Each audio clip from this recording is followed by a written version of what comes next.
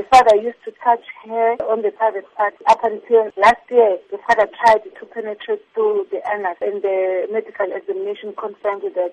And then on Wednesday, this is when the father raped the child.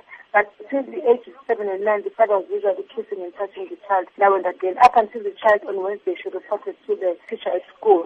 And then the teacher reported the matter to the police, and then the case of rape was opened. He will be appearing at Pinetown Magistrates Court for rape. There have been reports that the father allegedly raped his other 2 daughters.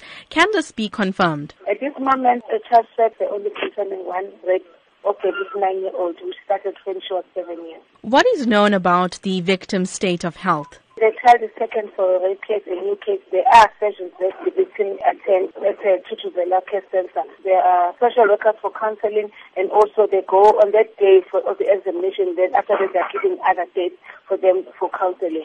But the state of health, I cannot confirm that. Let's talk about the placement of the victim.